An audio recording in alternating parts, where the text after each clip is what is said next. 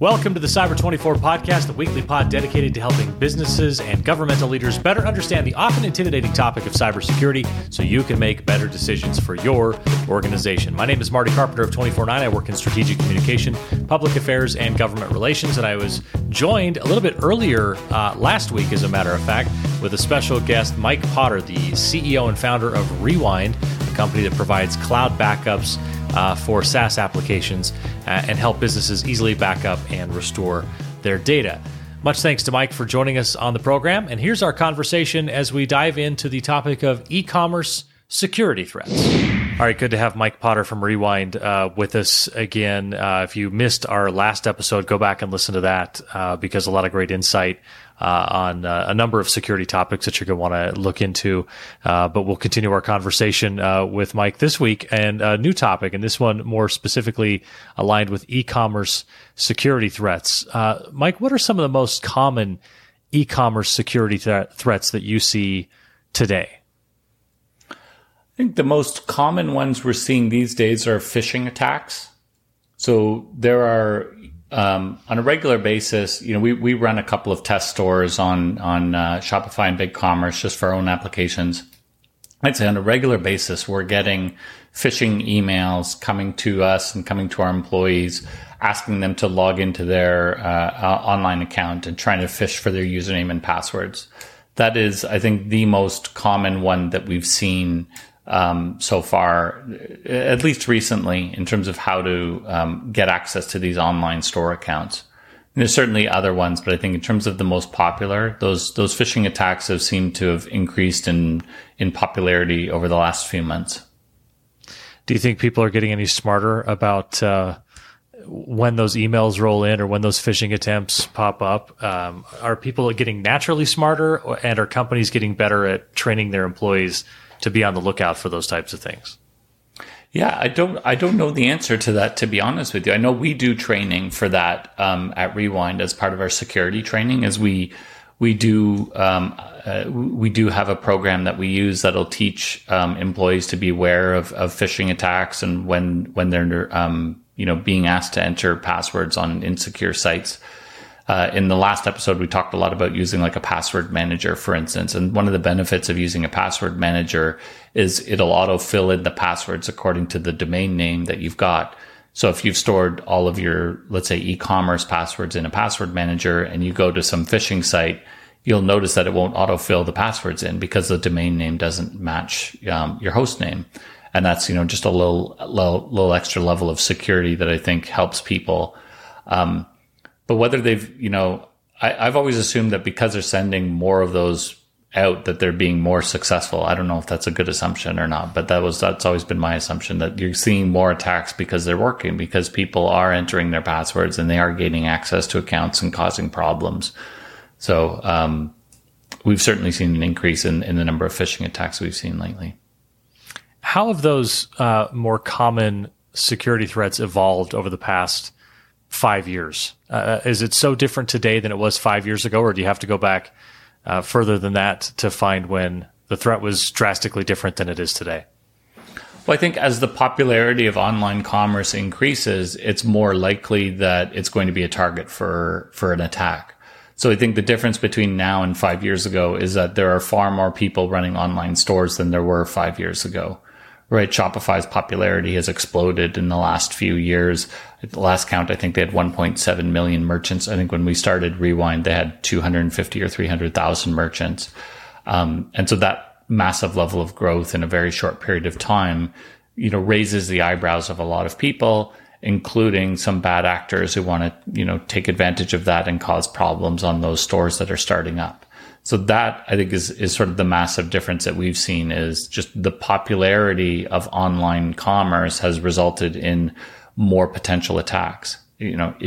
One of the ways that those bad actors sort of make their reputation is by attacking larger targets. So if you've got a relatively small user base, it's not really much of anyone's interest. But if you can get to something that's got a really large user base, now it becomes more of a target and more of an interest to some of those bad actors. Yeah. How do e-commerce websites become vulnerable? You mentioned it's sort of the bigger you are, the bigger target you can be. And is that just because of the number of transactions going, or because then of the repository of data or other passwords and usernames that you may have that could be used elsewhere? What is it that e-commerce websites do to become vulnerable? And is it just a matter of the bigger they are, the bigger target they are? I think the bigger they are, the larger target, but it's a function of how the business is run, right? So when you're a single store owner and you've got a very small business and it's just you logging into your account, if, again, assuming you've got a really strong password on there, you've just got really the one account that people can log into.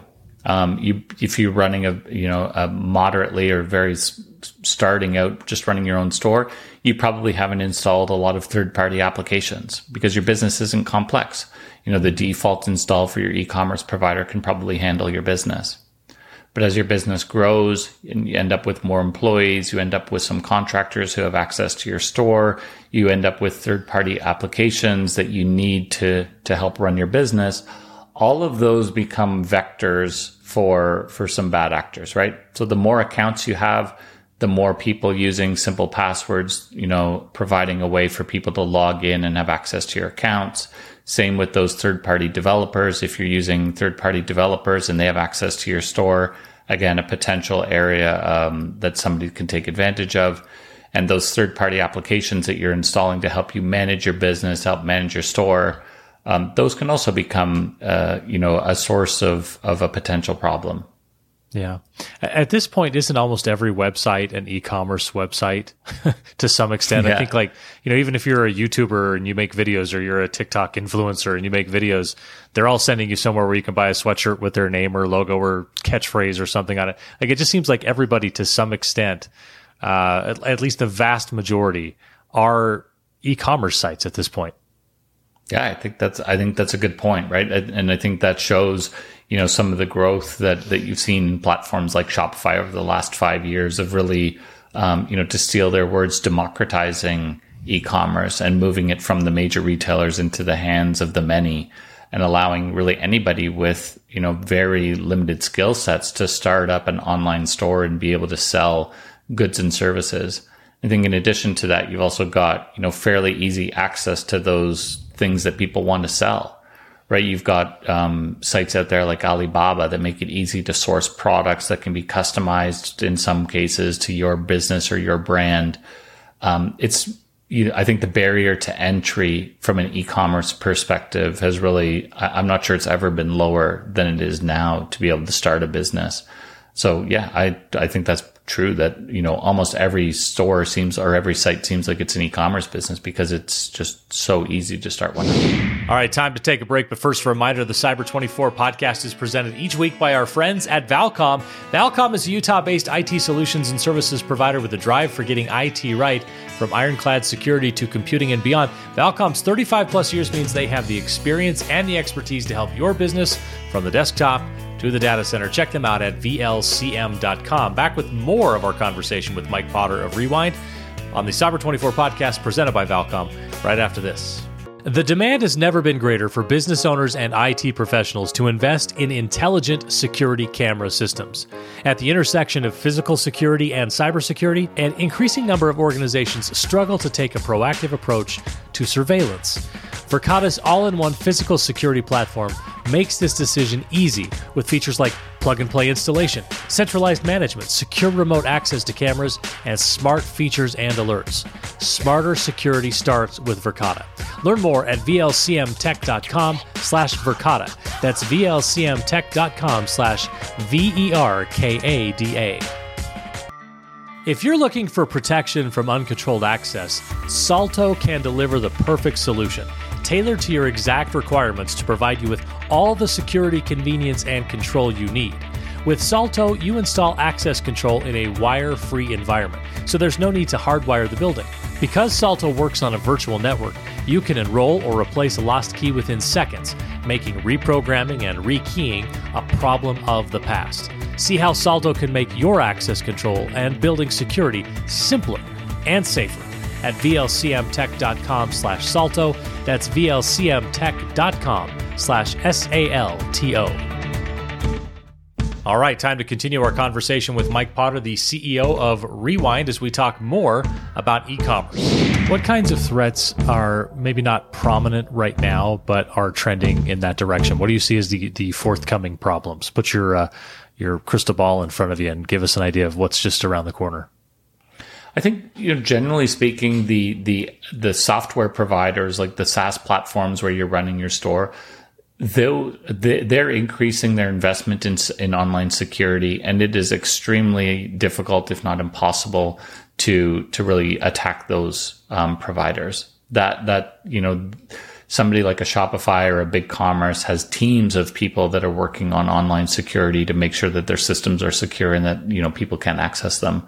However, the third-party app stores that they've got are filled with thousands of applications that are built by, in some cases, single developers who don't have the same resources, don't have the same knowledge from a security perspective.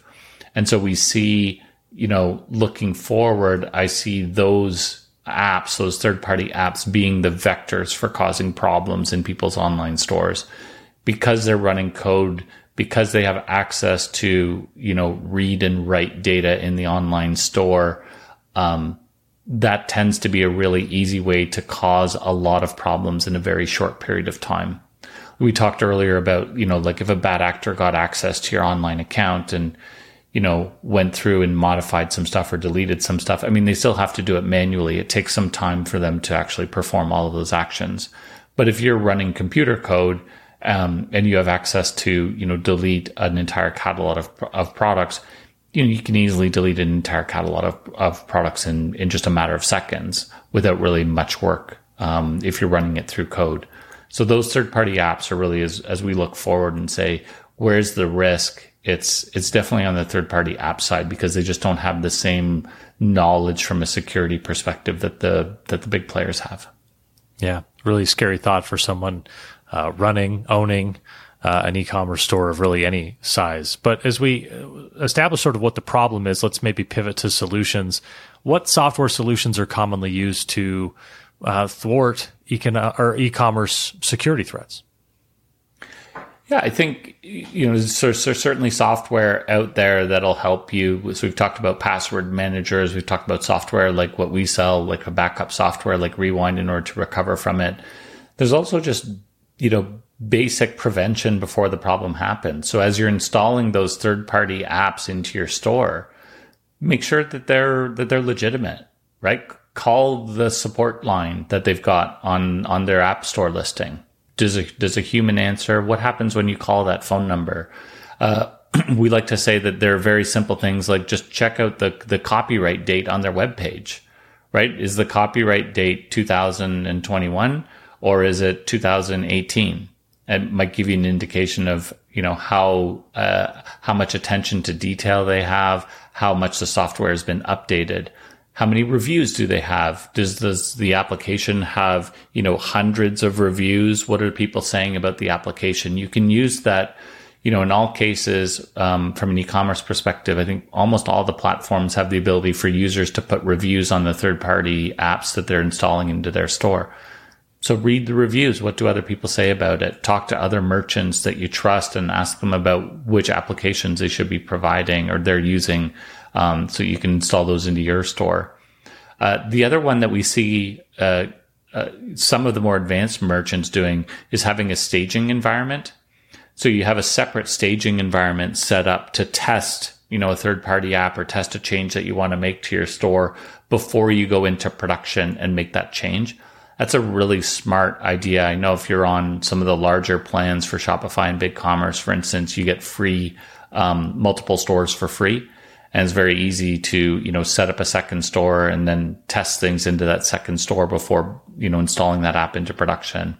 So there's some software that you can do. There's just some basic sort of social things that you can do. At the end of the day, you just need to be aware of the risks, I think, and take steps in order to mitigate those risks. And, there's lots of things that you can do just from a social perspective of talking to other merchants and, calling people on the phone to really get a sense of like, is this app that I'm using a real trusted third party? Same thing, by the way, would go for, any people that you want to have working on your store, like any agencies or development partners that you need to work on your store. It's the same sort of thing. You wouldn't give access to your store to just anybody. You're going to vet those experts before you give them access to your store. You should be doing the same thing for the apps that you're installing. Yeah. I always want to ask, like, how effective are the solutions? And it's a funny question because a solution should be 100% effective because it solves a problem. So it's more, maybe not, a solution, but how effective are these measures that you can take? And sort of how do you figure out when you've done what you can, or is it just always trying to do more and more and evolve with the threats? Well, I think you can definitely. So in the case of,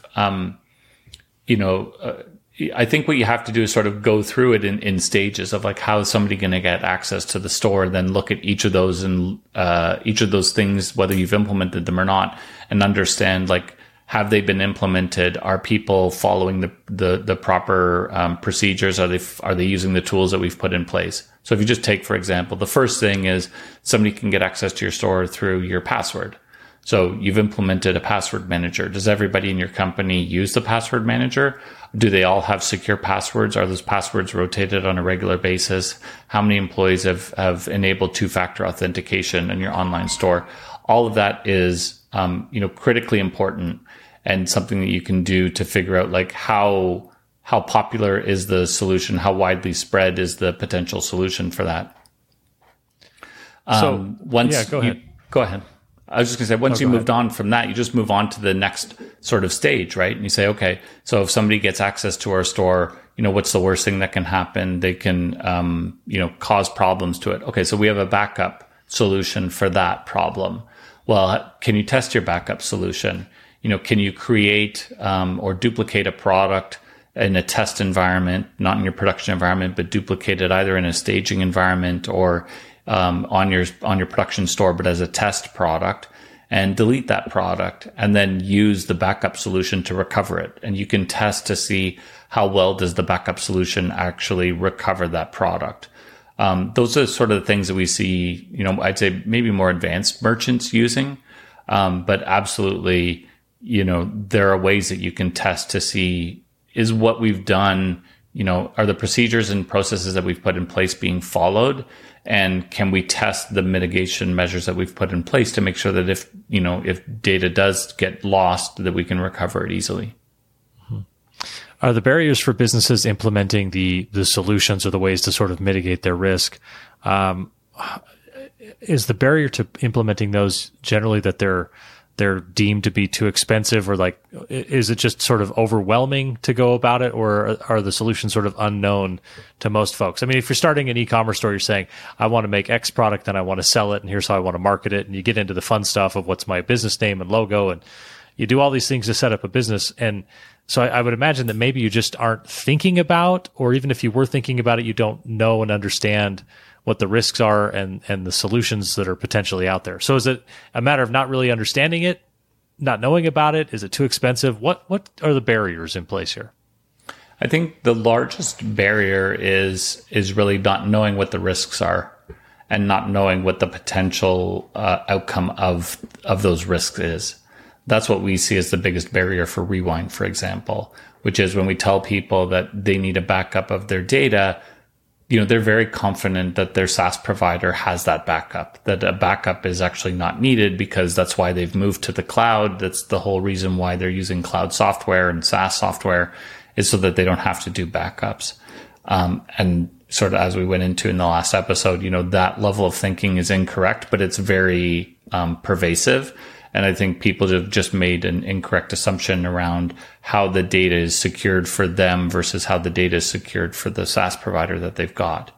So that tends to be one of the problems. And I think there's also a sense of, well, it's not going to happen to me, right? And until you've really experienced a data loss, like I can tell you personally, having lost data on various computers over my life, that one of the first things I do when I get a new computer is to start a backup of it and to make sure that I'm not losing, pictures of my kids or videos or whatever it is that I want to make sure that I'm keeping around.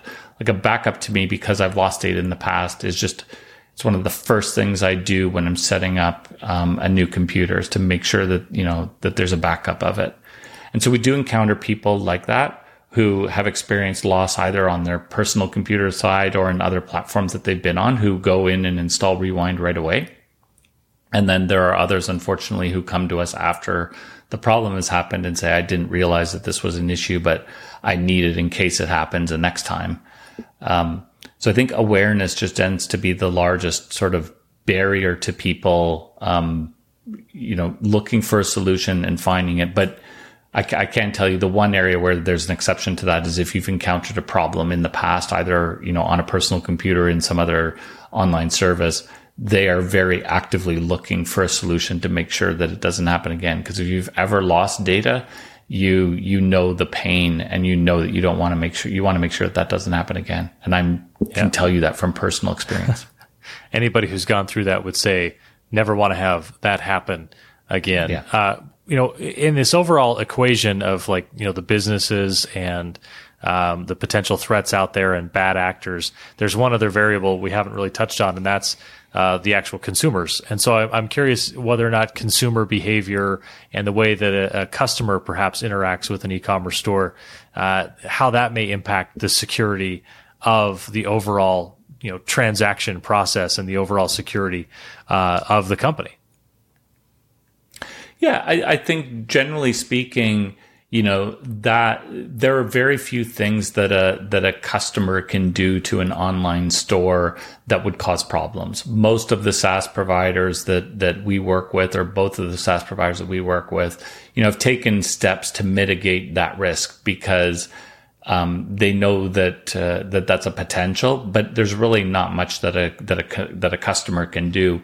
We have seen a few examples where customers have figured out a way of sort of hacking the checkout system to change the value of the orders to $0.